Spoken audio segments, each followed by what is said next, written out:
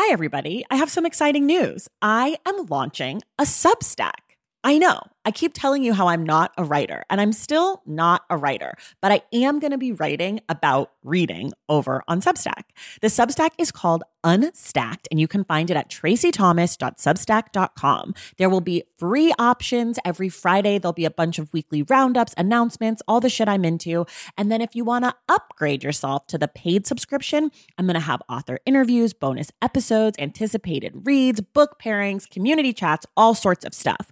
So if that sounds like something you'd be into, go to traceythomas.substack.com and join Unstacked. And of course, I've got a special offer for you. If you go to traceythomas.substack.com/thestacks10, you get 10% off your first year membership of Unstacked. You have from now until April 4th to redeem. Again, that's traceythomas.substack.com/thestacks10 for 10% off Unstacked. Okay, that's enough. Let's listen to this episode.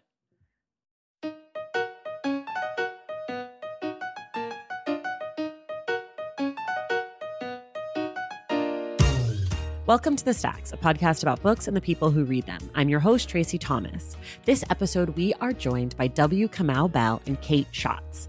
W. Kamau Bell is an Emmy Award-winning comedian and TV host who helms United Shades of America on CNN, as well as the man behind the We Need to Talk About Cosby documentary series. Kate Schatz is a New York Times best-selling author, feminist activist, and creator of the Rad Women book series, a children's book for everyone. They are the co-authors of a brand new book called Do the Work, an anti-racist activity book. It's an illustrated educational workbook for adults, which offers a fresh and very interactive approach to understanding systemic racism and the methods for dismantling it. Quick reminder, everything we talk about on today's episode of The Stacks can be found in the link in the show notes. And our book club pick for August is How to Write an Autobiographical Novel by Alexander Chee. We will discuss this book of essays on August 31st with Ingrid Rojas Contreras. If you love this show and want more of it, head to patreon.com/thestacks to join the Stacks Pack. If you join, you get access to our virtual book club meetups, the Stacks lively Discord chat, and our monthly bonus episodes. Our most recent bonus episode was with Tia Williams, author of 7 Days in June. We talk about romance, soda water, and so much more. So if this sounds like something you'd be interested in, or you just want to show love for this Black woman-run indie book podcast, head to patreon.com/thestacks to join. I want to say a huge thank you to our newest members of the Stacks Pack, Lacey Ward, Moni B, Sarita Gonzalez, Sarah, and Crystal Armstrong. Thank you all so much. And of course, thank you to every single member of the Stacks Pack. Now it's time for my chat with W. Kamau Bell and Kate Schatz.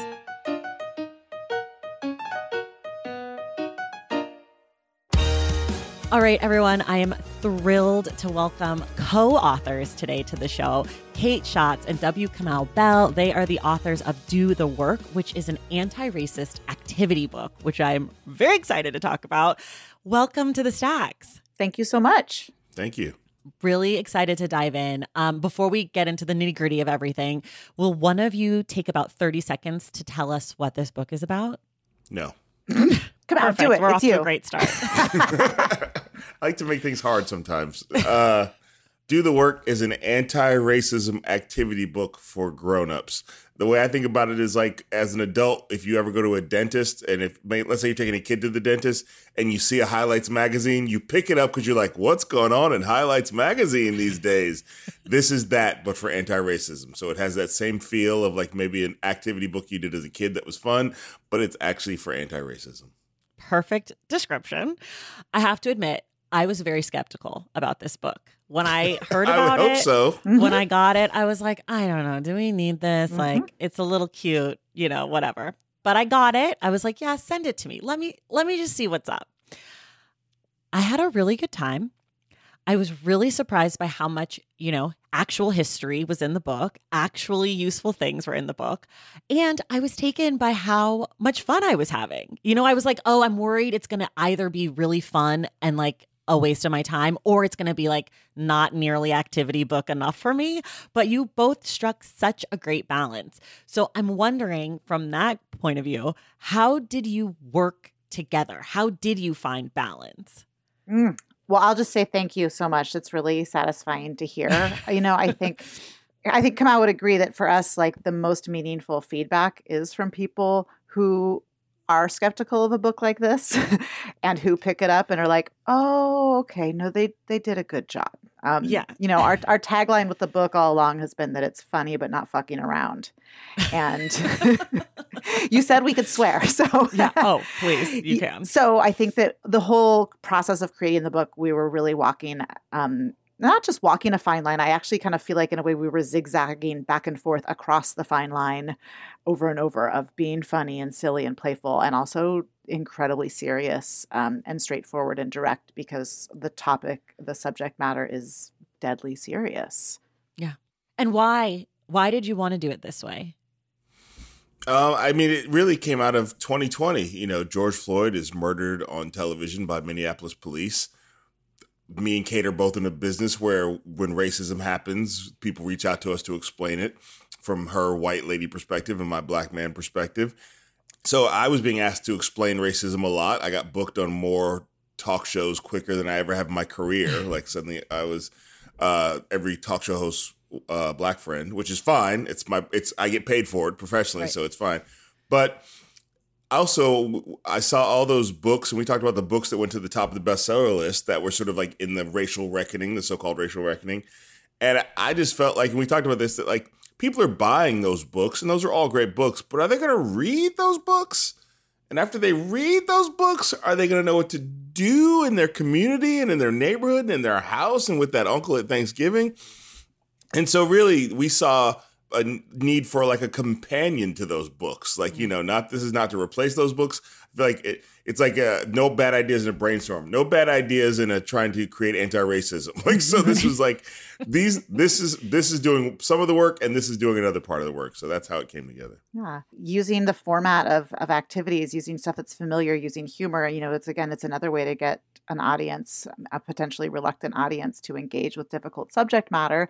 And also, we learn best by doing. That's why I think most elementary school and middle school and high school educators would tell you, like, creating interactive, engaging lessons is how kids learn. It's how adults learn too. And so we're like, in an activity book, you are literally doing work. Like, you have to engage with the ideas in it, like with your hands. You have to write stuff. You have to figure stuff out. And it challenges people to grapple with the material, I think, in a way that just sitting back and reading and receiving the information maybe doesn't always, fully take you there. Yeah. I love the question of, did people actually read those books? And I don't know if you saw, but people didn't actually pick up a lot of those books from the bookstore. Yeah, absolutely. Yeah. A lot of those got returned and a lot of them didn't get finished. And, a lot of them just became Zoom backgrounds. Yeah. Truly. I once got in a fight with the person that I went to college with about racism. Shocking. Sounds fun. In September 2020 via Facebook. Ooh. I immediately quit Facebook after. Yeah, I was going to say, you should have been off Facebook.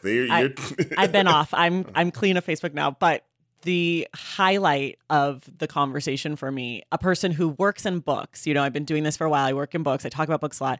I suggested perhaps that this person should read a book about, voter disenfranchisement, et cetera. And this person said to me, and this is not a joke, and I wish it was, they said to me, I can't believe you'd insinuate I don't read. I have read The Nickel Boys and Little Fires Everywhere. And I was like, I'm dying. Like, imagine. It's just like, you don't even have to read a book about the thing. You could just read a book by a person who is not white and you are an expert on anti-racism. So I feel like you guys would appreciate I completed that my anti-racist reading challenge. I'm done.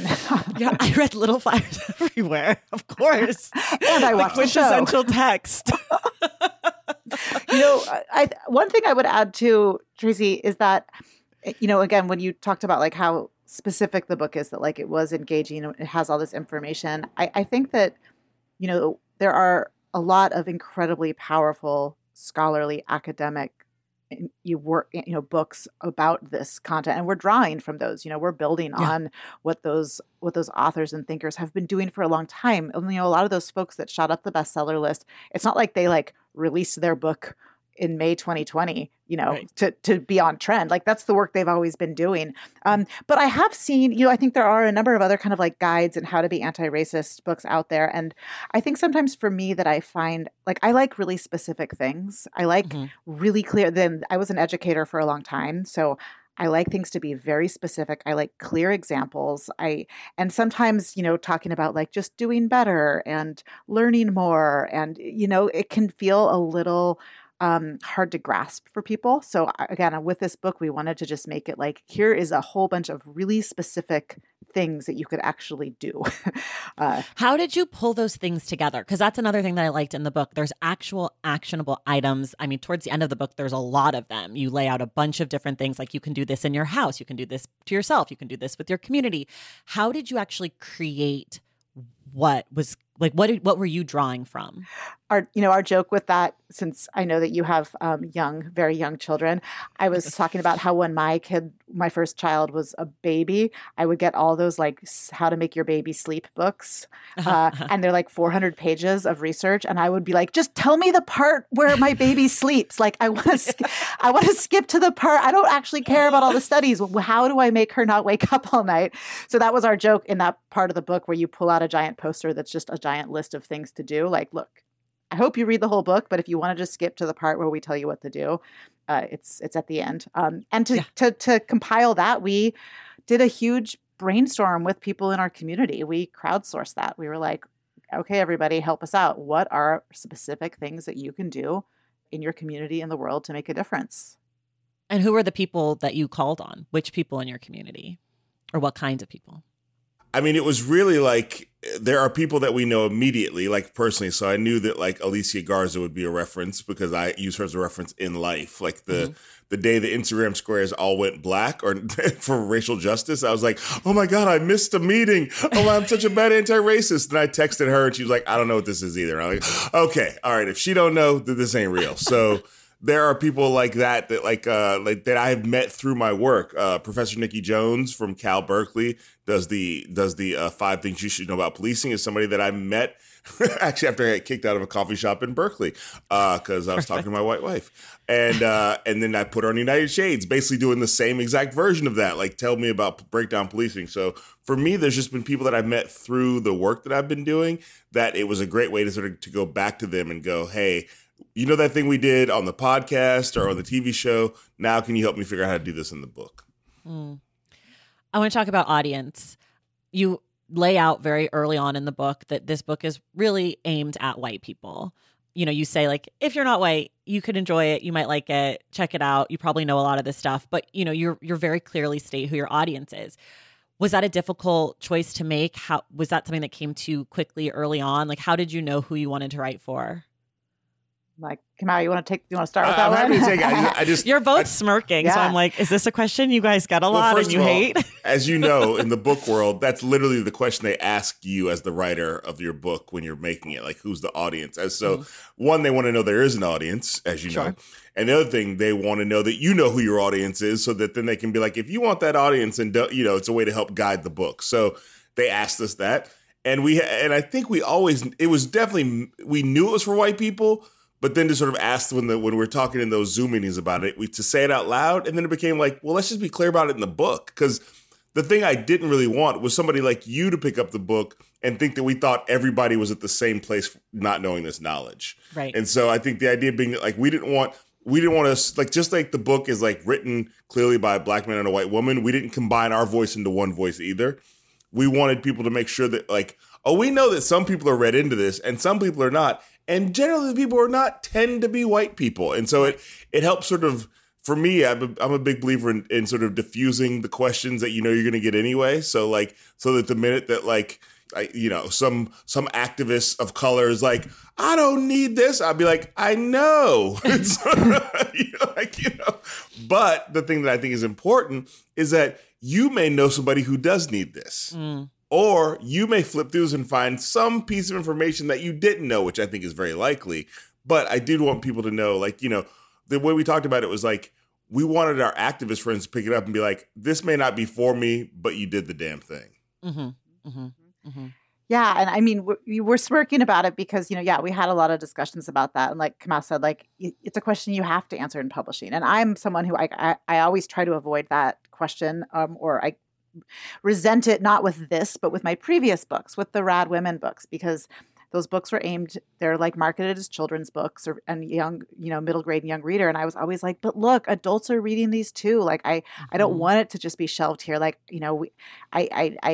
there's like a, like the counterculture part of me wants to just like resist categorization and genre. But also, let's be real. Who needs books about being less racist? It's white people. Who needs to be talking and reading and thinking about dismantling and acknowledging white supremacy? It's white people. Also, who are most books aimed at? White people. So I wanted to be really clear so making the decision to be really upfront about that. I think that's in a way part of us, I think, kind of modeling what we're trying to do in the book, which is just to be really direct. I think often when we have conversations about race and racism, a lot of white people do use this "we," like as if we are all having the same experience, as if there is some kind of universal "we" when we talk about it, and there's not. And again, like Kamau said, that's part of why we wrote the book in dialogue, because we can't write an authentic singular "we" collective voice about what it's like to experience this, because that doesn't work. Right. And I personally liked that you said it up front because, like you said, I knew most of the stuff in the book. I was familiar with it. Like I actually am one of the people who has done the reading, but most of it well before 2020, obviously. But I liked it because then I didn't feel like you were trying to teach me something. I felt like I knew where I was too, and I could enjoy it as something as like, I've done a lot of this work, so this is like really extra fun for me and less like stressful emotionally. And I don't feel like I'm being called out for like being a horrible person. Not that you guys do that, but I didn't have like any resistance to the book because I knew. Whereas if you hadn't said, I would have been like, why do they think that I need this? This is like so remedial. Do they think I'm dumb? Do they think I don't know about like redlining or whatever? Like, hello, I've been here. So I appreciated it. Well, I think part of that too is also, for me specifically as a stand-up comedian, I'm very used to breaking the audience down into teams and sides, and so I think and what that happens with the United States too. There are times where I will say to the CNN audience, "Black people, we know blah blah blah blah blah blah blah," right. And sometimes I'll be like, "And white people, I know you da da da da da da," because not every point is for every person, and so for me, it was like very easy to go, okay, let me talk to the Black people in the book first. If you're Black and read the book, let me talk to you for a second. And I think that's something that comedy can do that other forms aren't as good at, is breaking that fourth wall. And so this is why it makes sense that I don't think you could do a book like this unless it was also funny. Yeah. Because I think the funny is the part that makes it that you can really break the structure and it goes down easier. Do you feel like with your previous books, because you've each written at least one other book, do you feel like being able to name the audience and kind of saying like, hey, white people talking to you made it easier to write versus if you were writing to a more open-ended audience? Like, did you feel like having that specificity helped? I feel like what my experience with my other books, it helped. Let's see. This is actually a really interesting process question for me, because what I was trying to do with so Rad American Women A to Z was the first book I did in that series, and that was aimed pretty squarely at young readers. But I was really insistent that it not read like a kid's book. I wanted to just write in a way that was clear and direct and easy to understand and engaging, but that wasn't dumbed down or silly. So I really tried to find this kind of like just neutral, direct, yet still engaging voice. And with each of the books in that series, I kind of aged it up a little bit to the point where the last one, which came out in March of 2020, which was a great time to launch a book, that Rad American History A to Z was a lot more like, it was denser, it was longer, it was a lot chunkier. But I felt like I was still maintaining this voice of, I want this to be read by a young person. I want this to be read by an adult. So I think that is a long way of saying that I think that helped me with this book, creating a kind of voice that could speak to a lot of people. But I did also appreciate us naming it up front. Mm-hmm, mm-hmm. I mean, for me, I think that's the part of the book that's the easiest for me, is the actual sort of like really naming the audience, because I think I do that across the platforms of my work.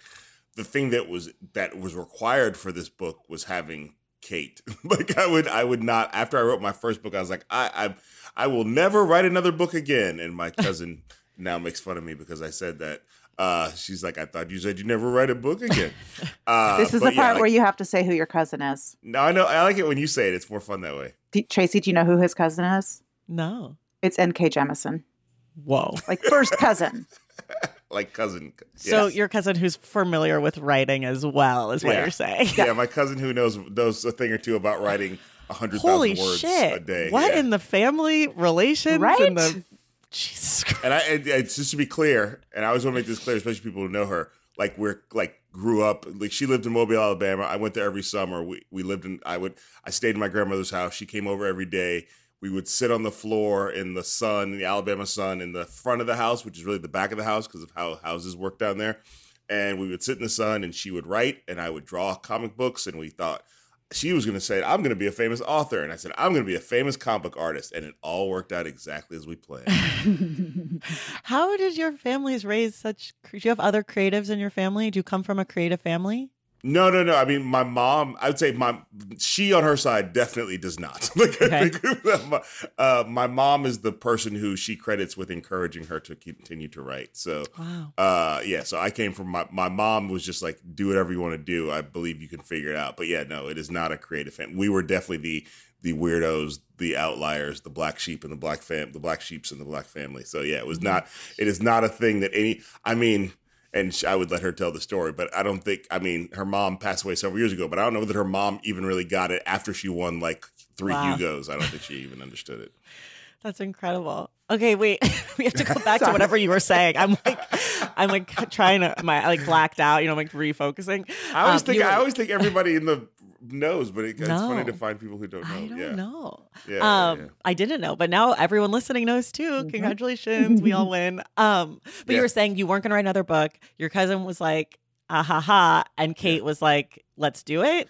We definitely, this is a collaboration. We did it together. It was 50-50, but the idea when I first reached out, I think I was reaching out to Kate, I have this idea. I think we should do this together because we've been in conversation about the racial reckoning. And in my mind, I was like, I would only write another book if she said she would do it with me. There was not like a list of people. It was not like, because I was really like, the last experience was so traumatic that I was just like, I don't want to go through that again. But if she says she'll do it, then we can do it. And how did you meet each other? I mean, you know how the Bay Area works. There's all the cool people tend to find each other. I think. Facts. I think it's just especially if you're in we're both in this sort of creative, writery, activisty, also parents. So there's just if you're not this, you're eventually going to be in the same room over and over again. And so I would go see. She was doing Solidarity Sundays. So Melissa, my wife, ended up taking us to Solidarity Sundays. I think Kate said she'd seen me perform before, so it's just the Bay Area. It's a small Bay Area after all. Yeah, love it. Greatest place on earth. This year, for some reason on the podcast, we've had so many Bay Area authors, which is extra than normal, which I obviously always want to talk to people in the Bay Area because I live in LA now, and so I miss home. But I'm always. But this year, so many of you. Makes me so happy. Who else? Well, so Layla Motley was on, and she wrote Nightcrawling. Okay. And then I just interviewed. I can't tell you who because this episode will come up before. Someone that I interviewed spent a bunch of their childhood. Their dad was at Stanford. I had Julie Otsuka, who lived in the Bay Area for a bunch. So it's just a bunch of, I know I'm forgetting people, but I've had a bunch of Bay Area people on recently on the show, which makes me thrilled. So can I just say that, so I have not had the pleasure of meeting Layla Motley yet, but I ran and directed the literary arts program at Oakland School for the Arts, where she wrote Nightcrawling and where she just graduated. And my good friend was her teacher and is just they're just exploding with joy. It's so exciting. She's so lovely. And that school, as we talked about on our conversation, is across the street from the most important Wendy's of my life that is open until 9 p.m. and not late enough to even go and get Frosty. And I thought of another Bay Area person, Ingrid Rojas Contreras, who's in San Francisco. She's also on this same month. Anyways, a lot of Bay Area. Yes. We have a lot of really, really great people here. Yeah, I agree. I want to dig in a little bit to how you two actually worked together. Mm-hmm. Were you using a Google Doc? Who was coming with what? How were you dividing it? How were you editing or like critiquing, pushing back? How did the process work? Google Docs all the way. Our editor, she hates Google Docs. Our poor editor, bless her heart. She was like, "Oh, so it's going to be all these Google Docs." Okay. And, and I think the process of this was so 2020 and so /2021. We wrote this in Google Docs. We wrote it over Zoom. We wrote it over FaceTime. We wrote it together inside wearing masks before we were vaccinated. We wrote it outside in backyards and on porches until the wildfires were so bad that the air quality required us to go inside and put our masks back on. We wrote it while our kids were literally running around the table because they could not go to school because of the pandemic. Mm-hmm. What are any other modes? Did we do telegrams or? We phone calls. Yeah. Occasionally there'd be phone calls, and I think that and I think the other part about that is there would be times where we would okay, come over, let's write for 2 hours, and then we would stare at the TV for 2 hours because the nation was under siege. Right. So there was a lot of let's distracted by the things were happening in the news that told us we need to be writing the book, but also and inform the book, but also were making it hard to write the book. Yeah. I was actually just in an interview earlier today. I was talking about how, I reference often that we had a big chapter deadline on January 6th. We did not hit that deadline. But we were also we were having a whole big writing session on the day that the verdict, that the Derek Chauvin verdict came down. And we were supposed to get a whole bunch done that day. And we just sat at Kamau's, and your entire family, your mom came in the room, and we sat and just watched and experienced that. And I remember afterwards us just being like, so I guess we're not going to write anything today. We were really writing it in real time. And a lot of the conversation in the book is actually the literal conversation we had. We would sometimes use voice memo to record it, or I'd be kind of frantically typing in the Google Doc and asking Kamau to repeat the really funny, smart thing that he just said. Mm-hmm. I'm a big rambler, old school rambler. So I'll just be talking and talking and talking and talking, and then keep ooh, what did you say? Repeat what you just said. So it's very organic, and I think that's maybe why that's definitely why the conversations in the book feel that way, because they were some of them were strictly written, but then a lot of them were talked through.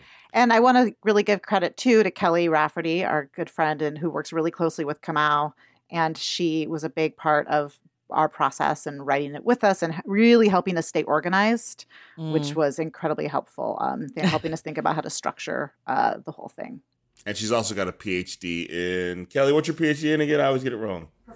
Performance studies, yes. Oh, and then cool. you have what else? You have Women's studies. Women's studies, yes. So so it's not just a random friend, fancy friend. And then also my wife. I want to give credit to my wife Melissa, who we've been together almost 20 years. So she has been in the trenches of this W. Kamau Bell business since before anybody cared. And so she also is somebody who's knows my voice and is also will ask. And she has her own PhD. Everybody's got a PhD except for me. Me neither. Don't worry. I don't. Okay, good. The Us three idiots. The no PhD pod. But so she will actually go, what are you trying to say here? What is the thing you're trying to do here? Because then I can actually read this and see if you're pulling it off. So yeah I have to give her credit too. Were there times where you disagreed with things or felt like you weren't on the same page? That's a good question. I think there was sort of a how do we accomplish this goal? And so there would be some we could do this. There was a lot more sort of back and forth of how we pull things off. I think if either one of us was sort of dug into a thing, I think a lot of times I felt this. One of us would back off and let that person try to figure it out, and then sort of see if it could get somewhere. And then sometimes you would go.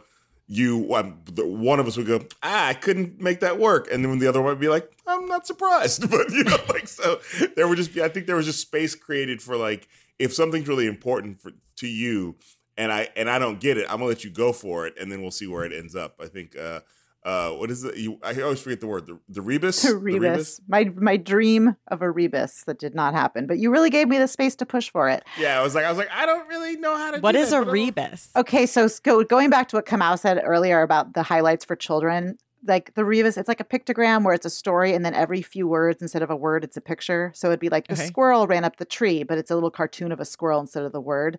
So I had this elaborate. If I just say emojis right here, everybody understands what we're talking about. It's like a story in emojis, but with some words.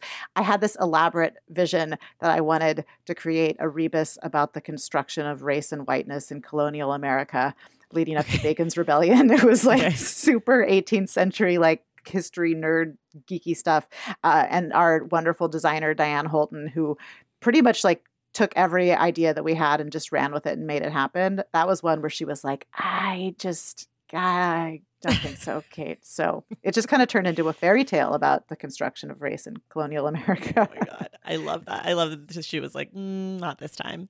I was just remembering that the first time I ever, when Kamau had his beloved podcast, Politically Reactive, I was a guest on it years ago with my collaborator, Miriam Kleinstahl, who I did the Rad Women books with. And anyway, I remember I made a joke right away with you on the podcast, Kamau, where you were like, so Kate, like, what are you doing with this book? And I was like, well, I don't really see color. And and then you guys actually put that in the podcast. It played well anyway. I was going to make that. I was going to make that joke that, it was hard for us to collaborate on this book because I don't really see color. Right. Just kidding.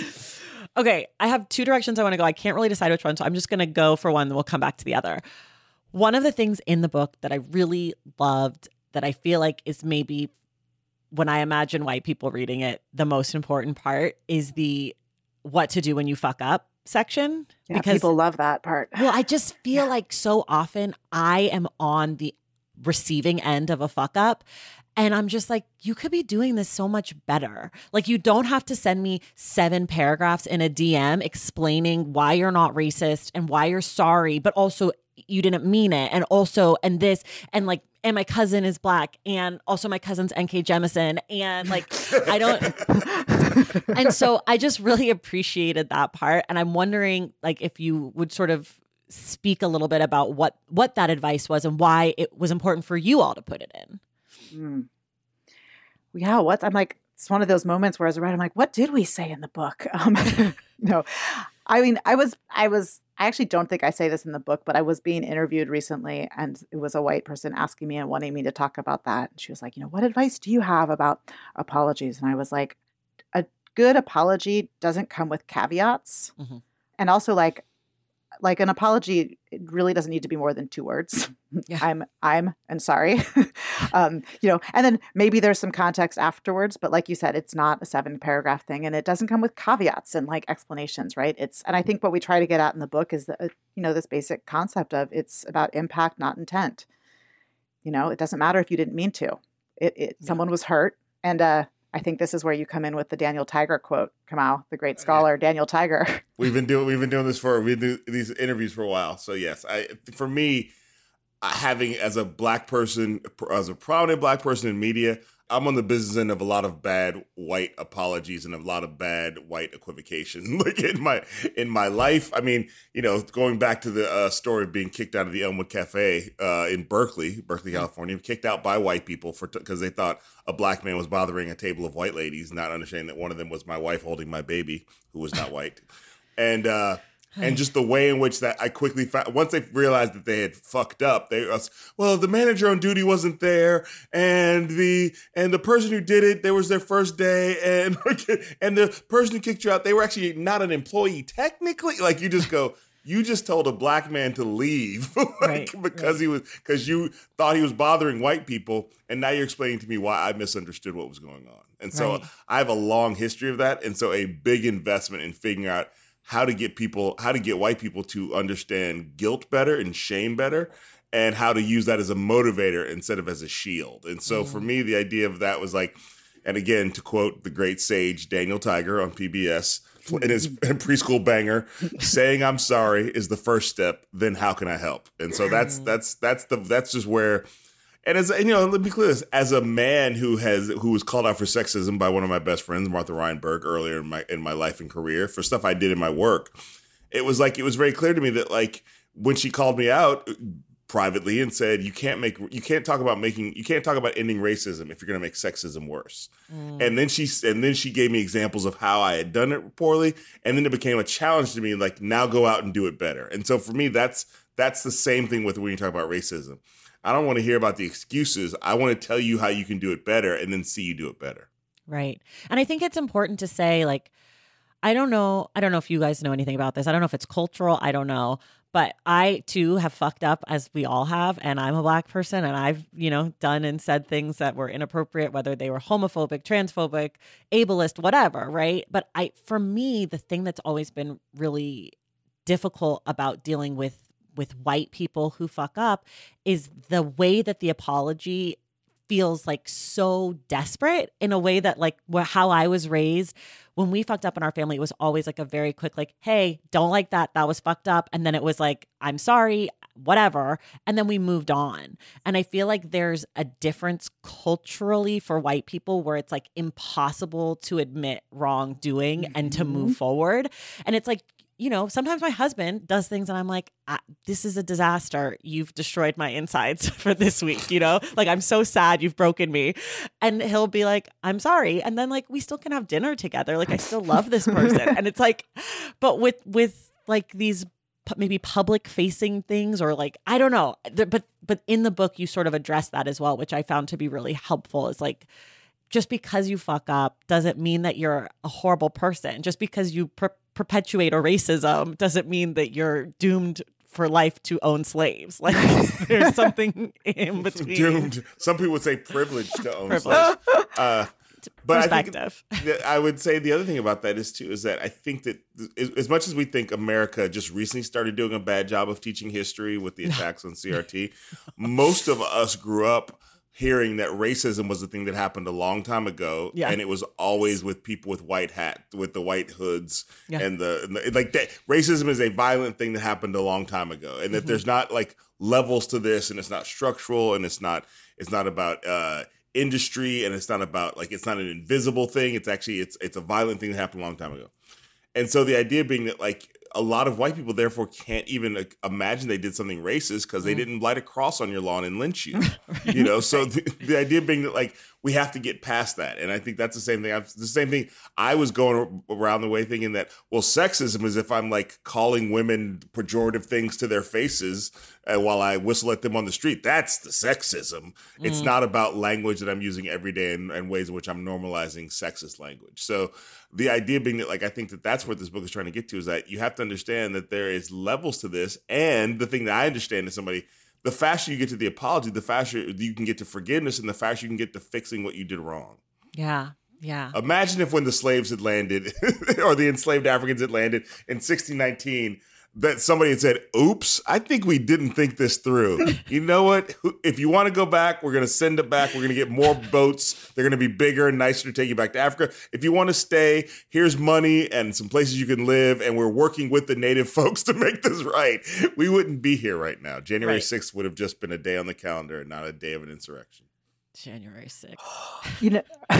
1619 Project Part 2 by Kamau. That's the 1776 project. Right, that's what that's going to read like. We came, we said we're sorry, and we gave them all a home to live really in. Messed this up.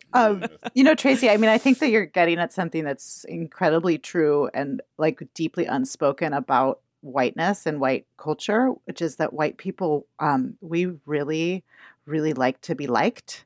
And we're used to being liked, and we're used to people not being mad at us, and we're used to, we don't have a normalized experience of being mistreated, and being rejected, and just and again, look, there are all kinds of experiences that white people can have, and there are white people with all kinds of intersecting identities that can cause them to experience that. But on a whole, with whiteness, we really like to be right. We really like to be liked. And when that is destabilized and we get something wrong, it can send us into this, like you said, there's a desperation and a panic. And because we don't have a normalized experience of being rejected and getting it wrong. I love to be right. I hate getting it wrong. Same. But it happens, but it happens. And I really agree, I think, and I've had a few experience. Actually, I'll tell a story that there was someone, we just did an event in Portland, at Powell's Books, and someone posted on Instagram a thing that was like, Kamau Bell and Kate Schatz shouldn't be doing their event at Powell's. They should take it to the only Black-owned bookstore in Portland, and it was like a really intense thing. And I saw that, and like I wrote to that person who posted it, and I said, hey, thank you so much for this. I'd never heard of that bookstore. I'm really glad to know about them. Powell's was booked because of the venue size. We really can't change it now, but I'd love to get in touch with that bookstore and maybe we can come in and do a signing. And the person responded and was like, okay, great, thanks. The owner's name is Michelle. And now we've been in touch and we're going to like do a Zoom with them and have an event. And it was like, again, I could have been like, I'm so sorry. It wasn't my fault. Somebody else booked it. Like, da-da-da-da. But it was just like, oh, hey, thanks. Now we know. This is why. This is how. Yeah. Great. Yeah, totally. Okay, we're going to take a quick break and we'll be right back. Taking care of your health isn't always easy, but it should be at least simple.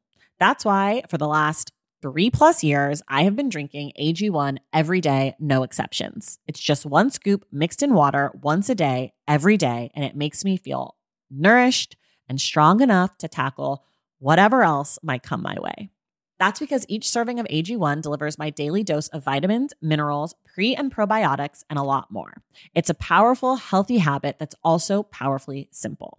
The nutritional insurance that AG1 provides has been vital to keeping me productive and focused. It helps me cover my bases in just about the time it takes to fill a glass of water, scoop in 1 scoop of AG1, and then drink it. So I don't know, 75 seconds?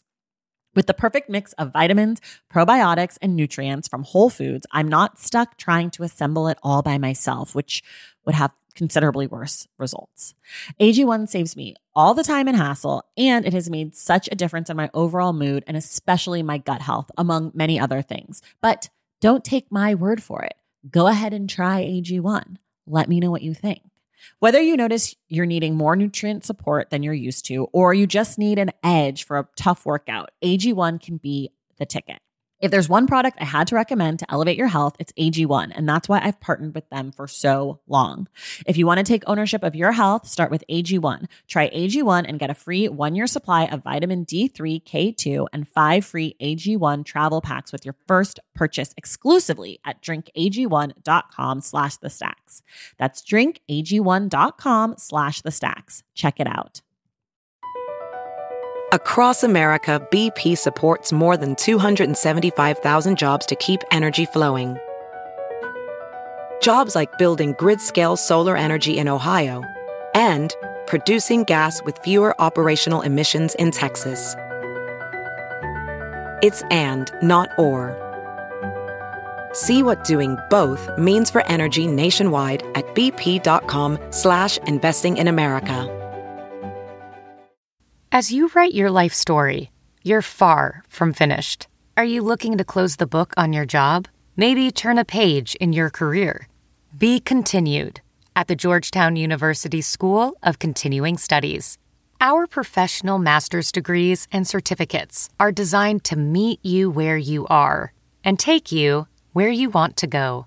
At Georgetown SCS, the learning never stops, and neither do you. Write your next chapter. Be continued at scs.georgetown.edu/podcast. Okay, we're back. This is the other thing I wanted to talk about. That's the magic of podcasting. Yes. Ever heard of it? Artist collaborators. You all had so many different artist collaborators who helped create this book from a wide spectrum of racial, sexual, gender, etc. identities. It was really cool to like look in the back of the book and see the list of all the names and like read their little blurbs and etc. How did you find the artist collaborators? What was that process like? And again, why did you want to include so many? Why not go with, just one or two? So I think we have to credit Diane Holton, who our book designer, who is from DC. Let's just say DC has to get credit for the good things it does. Fine, the one DC thing in this whole book. No, just kidding. But shout out to Oakland again, Yeah. Shout out to Oakland. But yeah, and Diane, first of all, we really when we Kate, you usually talk about this, but when we set the book up with the publisher, we said we wanted to make sure there were more Black people on it and involved in it, specifically Black women, because as we know, publishing is not necessarily, major publishing is not a Black industry. So we had them add a Black woman editor to the book, Diane Holton. We wanted it to be designed by a Black woman. Diane Holton's a Black woman. And then she went out to go find, because she's a graphic designer and artist, to go find the people we'd collaborate with. And she went out of her way to make sure that it was a diverse group of people and that she was finding people who maybe had never been published in a book before. Cool. Yeah. So it was like, so it's not just, so people who really like would get the assignment. Mm-hmm. And yeah, that was all Diane. She commissioned work. I think we have like over 16, 18 artists, all artists of color. And that was really her. That's what she does in her work. Her day job, she works for the AARP. She jokes that she's the youngest person at AARP. Wow. Yeah. Iconic. Yeah. But she really, I mean, that's like a huge part of her work is like lifting up all of these artists. And that was, again, from the get-go that, that's what we wanted to do. And again, the choice to use lots of different artists and illustrators. One is that we wanted to have like that kind of like, different looks. Like we wanted it to have a unifying aesthetic theme, but we also like the idea of having lots of different styles throughout. But it also is a way to create more opportunity for more people. So there are a whole bunch of artists and illustrators who have their first book credit. And now it's a New York Times bestseller. Congratulations. So like that's a lot of people that get to add that to their bio now. And that's so cool. That's so cool. Yeah. That's so cool. Okay. Racism, big thing, big thing. Never Huge, heard of it. Humongous thing. I guess the question is, what is not in this book that you wish could have been in the book? Mm-hmm. I mean, I think there was a lot of like, it's funny when you write a book about racism, but you're also people who want to practice Kimberly Crenshaw's intersectionality. There was ways in which we started to get into other areas. And then sometimes I had to be like, wait a minute, that's great that we want to talk about these things. And there's ways to sort of nod at these things or include them, but we can't go too far into other areas that we also would like that need an activity book. So I think that was one of the things that like, for me, it was like, I think we were defining the words and which words we'd use in the book. We got into some words that weren't race specific. And at some point it was like, this is good, but also you have to work within the confines if you only have this many pages. So the idea being that like we had to, that was I think the hardest thing for me, because I'm always, not the hardest thing, that was one of the hardest things for me personally, was like, because I'm always trying to be as intersectional as I can in my work, because I realize that it is more helpful and we'll get a broader audience that way. So, and it will be more useful is really the real thing. Mm-hmm. Yep. Yeah, I would really agree with what Kamau said. We would go down so many different paths, and it's like we need to be talking about like trans folks. We need to talk about this like, and it was like we had a limited amount of space, and we do need to keep it relatively focused. I'd say also we didn't talk about parents and like how to talk to young people that much. We have a little bit of that in the book. And I think we are doing actually a second book that's aimed at young people. So we'll have more of that in there. So that's something that I think we probably could have done an entire chapter just on parenting and talking to kids and helping them understand race and racism. But we kept that kind of limited too. Yeah, as I was reading this, I was thinking about how this could easily be a series of all sorts of different kinds of doing the work, But I think which I'm that, sure you've to thought be of honest, that. I don't know that we should be the ones writing those other ones. Like I think these should be a series of books. Maybe you were saying that, but I think the idea being like there's more work to be done.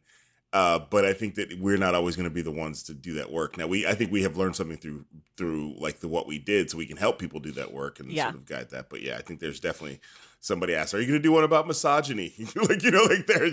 There's a lot more work to be done. Right. No, for sure. I mean, yeah, unfortunately, you two do not speak for all humans ever and every experience. You talked a little bit about how you sort of would meet up, do things separate, blah, blah, blah, working together. A very important question that we ask on this show is, how do you like to write? What is there music playing? Are you in the home? Are you outside? Are there snacks and beverages? And that part's very important. Please don't skip the snacks and beverages. Are there rituals, candles, Palo Santo? Is there a yoga routine? Like, explain to me how you like to write. Kamau does like 2 hours of yoga every morning, and he has to light 100 candles and take a bath. Yeah, that's all true. That's all very very physical and heart healthy. That's a great, I will say that I don't have a great writing routine. And actually, I had an office and I gave it up at the beginning of the pandemic and just didn't end up returning. So I wrote this book when I wasn't at Kamau's. I wrote this book on my living room, on the couch, on the dining table with my kids crap everywhere. I still haven't returned to I don't have like a wonderful little special writing spot with the candles and stuff, but we did, in working out a lot in Kamau's office. We listened to a lot of music. We credit in the book in our thank yous. We listened to a lot of Hiatus Coyote and Thundercat and a lot of old like Nina Simone. He would just like put on a Nina Simone YouTube channel and just like let it go. And I'm also going to call you out, Kamau, because Kamau also does like having CNN playing on mute in the background. On TV all the time. So no wonder you guys were getting distracted with all this news. But he has an outstanding beverage fridge and snack selection. And so there was always a kombucha on hand. I drank a lot of kombucha. And Is there a flavor that speaks to your soul? I like a ginger, like a spicy. Oh, he's having one right now. Yeah. I like it. What flavor is that? Clear mint? Clear mind. Oh. Yeah. We also ate a lot of ramen. Ooh, ramen or ordered in ramen from like a real restaurant? Yeah, like ramen. I consider supporting my local restaurants very important during the pandemic. Got it. Same. Fancy Oakland, like bougie Oakland ramen, like super good.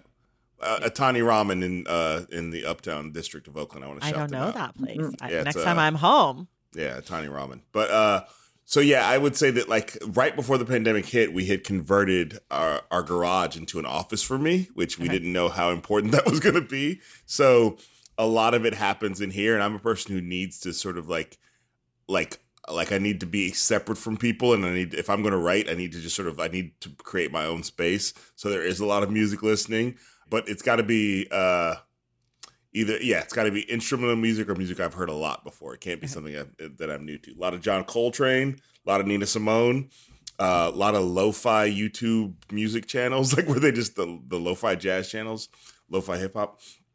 So it starts at my desk here where I am at now, and then at some point it ends up with me on the floor upside down like this, with the laptop on my face. So, and I also need a little bit of panic to really get it going. So the deadline needs to have like really either approached and it's smacking me in the face, or it's about to pass, and it has to be. So then it's like, like it's like everything that I did wrong in high school when a term paper was due, I'm still doing for all my professional projects. So I love this for you. Yeah. So and yes, there's a lot of kombucha. I went through a big kombucha phase because I was trying to phase out a Red Bull, which I have cleared the Red Bull out.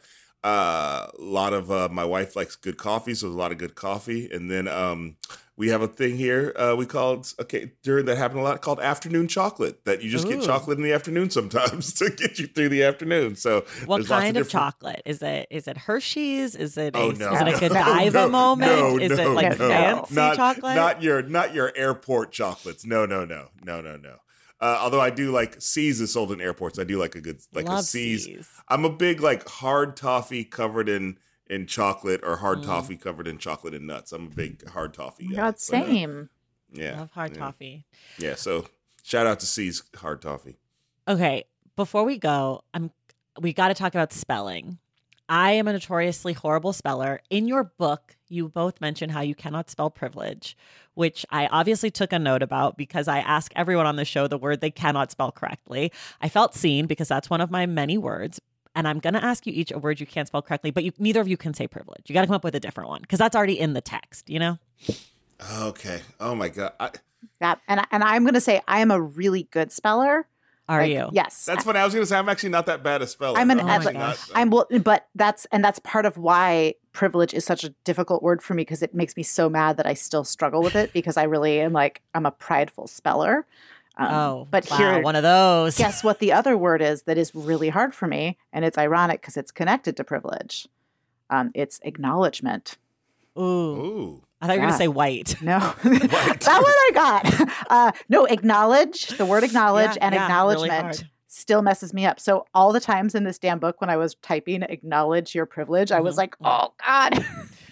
Just like a minefield of spelling. It's like a D, G, E, like that particular letter combo messes with me. That's a good one. I would say I can't. There's an area of words that I'm not good at, so I can't think of anyone in particular. But any words that any of those aus, so gaseous. Oh, nauseous. Nauseous. Like sometimes there's an I, sometimes there's an E, sometimes there's both an I and an E and an O and a U, and sometimes any of those sort of like because they seem to be. There's very different ways you can get to that shuss, I guess it is. That shuss. Those are good ones. And they always, although I'm very proud of the fact that I've always remembered from when I was a kid watching Sesame Street that shun, Tion, shun, Tion, I'm old. I don't know that. Yeah, it's old school. But my kids know that too now because I taught it to them. So passing it on. Oral tradition. Oral tradition. Okay, another thing I really want to quickly touch on. You already mentioned your New York Times bestsellers. Kamau, you have recently become an multi-Emmy nominated person for your We Need to Talk About Cosby, which I watched and is fantastic. I don't really have a question. I just am sort of plugging it for people who haven't seen it yet. I guess my question is, do you feel like I honestly love that you're like your mouth got really big. So many questions because it's so good. You also had former Stax guest Tressie McMillan Cottom in the movie, so I was very excited because we call it the mic dropper. The mic dropper. That was a dream. I mean, it's filled with famous people, and also Mark Lamont Hill also on the show. I don't have a question. Have I you guess. had Jelani Cobb on the show? It seems no, like you'd be on the not show. yet. And Jamel Hill has a book coming out in October, so that's another person I'm hoping to get. Yes, I will try to help that happen. So. Oh my God, please. Anyways, the movie, it's a series, 4 parts. It's so good. Breaking news was happening as it was being made, which was also really. It's just the whole thing. It's so good. If you want your stomach to hurt, watch it because I felt sick. Literally sick. I was like, I can't watch another one tonight. Like I appreciate I appreciate that's a good review. It doesn't sound like a good review. No, it's the best. It's like when the things make you feel when you feel that like, holy shit, this thing is it's all. Anyways, this is a book podcast, but shout out to that. Congratulations. Hopefully you're going to be a winner and it's going to be even better, but it's an honor to be nominated. for one of the categories I'm up against Sir David Attenborough. And a guy who used to be president of the United States, Barack Hussein Obama.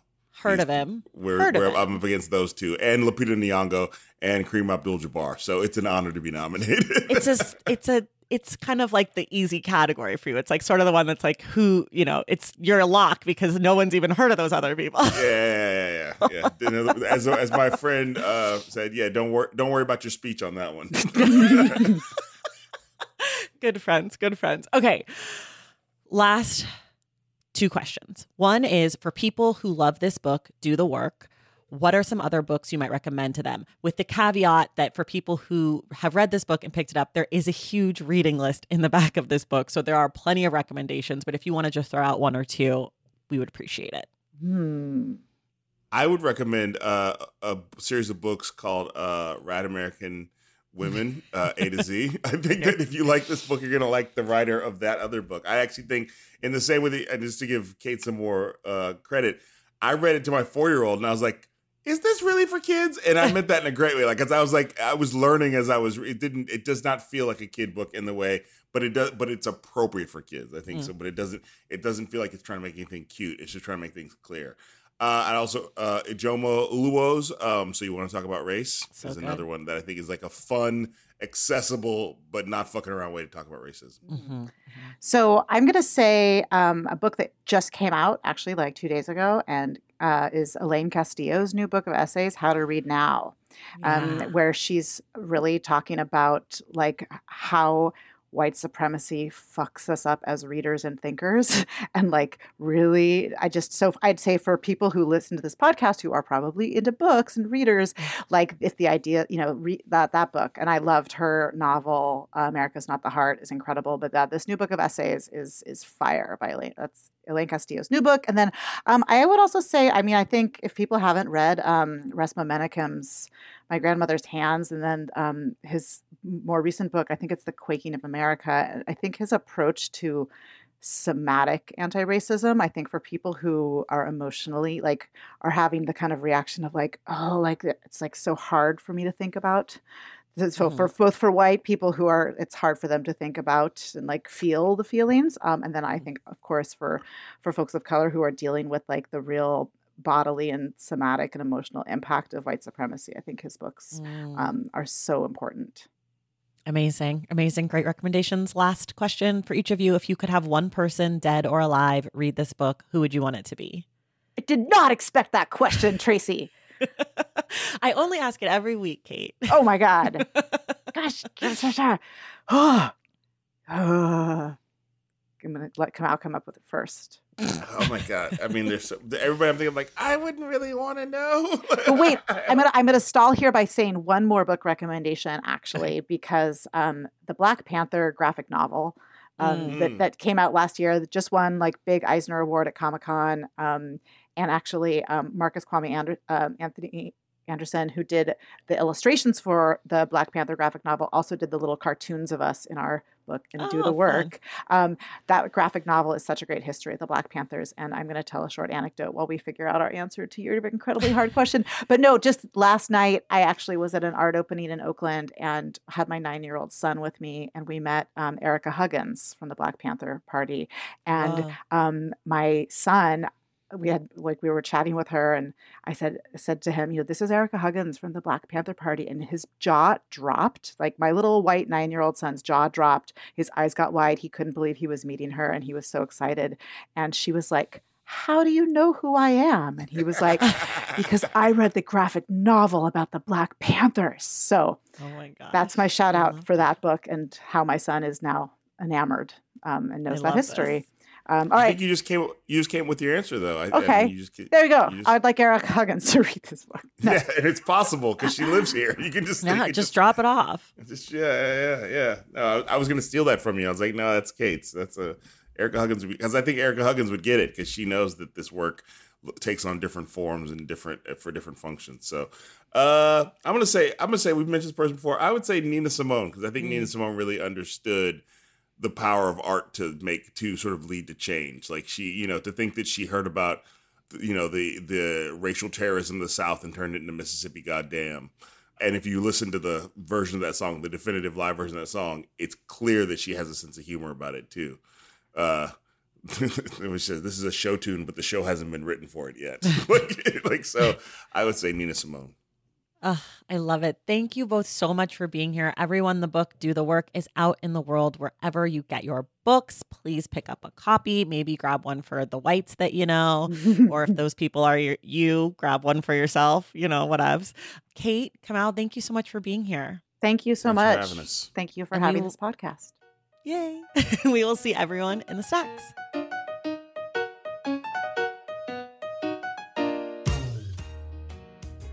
All right, y'all, that does it for us today. Thank you so much to W. Kamau Bell and Kate Schatz for joining us today. And also a huge thank you to Alana Gold for helping to make this interview possible. Our book club pick for August is How to Write an Autobiographical Novel by Alexander Chee. And we'll be talking about that book on August 31st with Ingrid Rojas Contreras.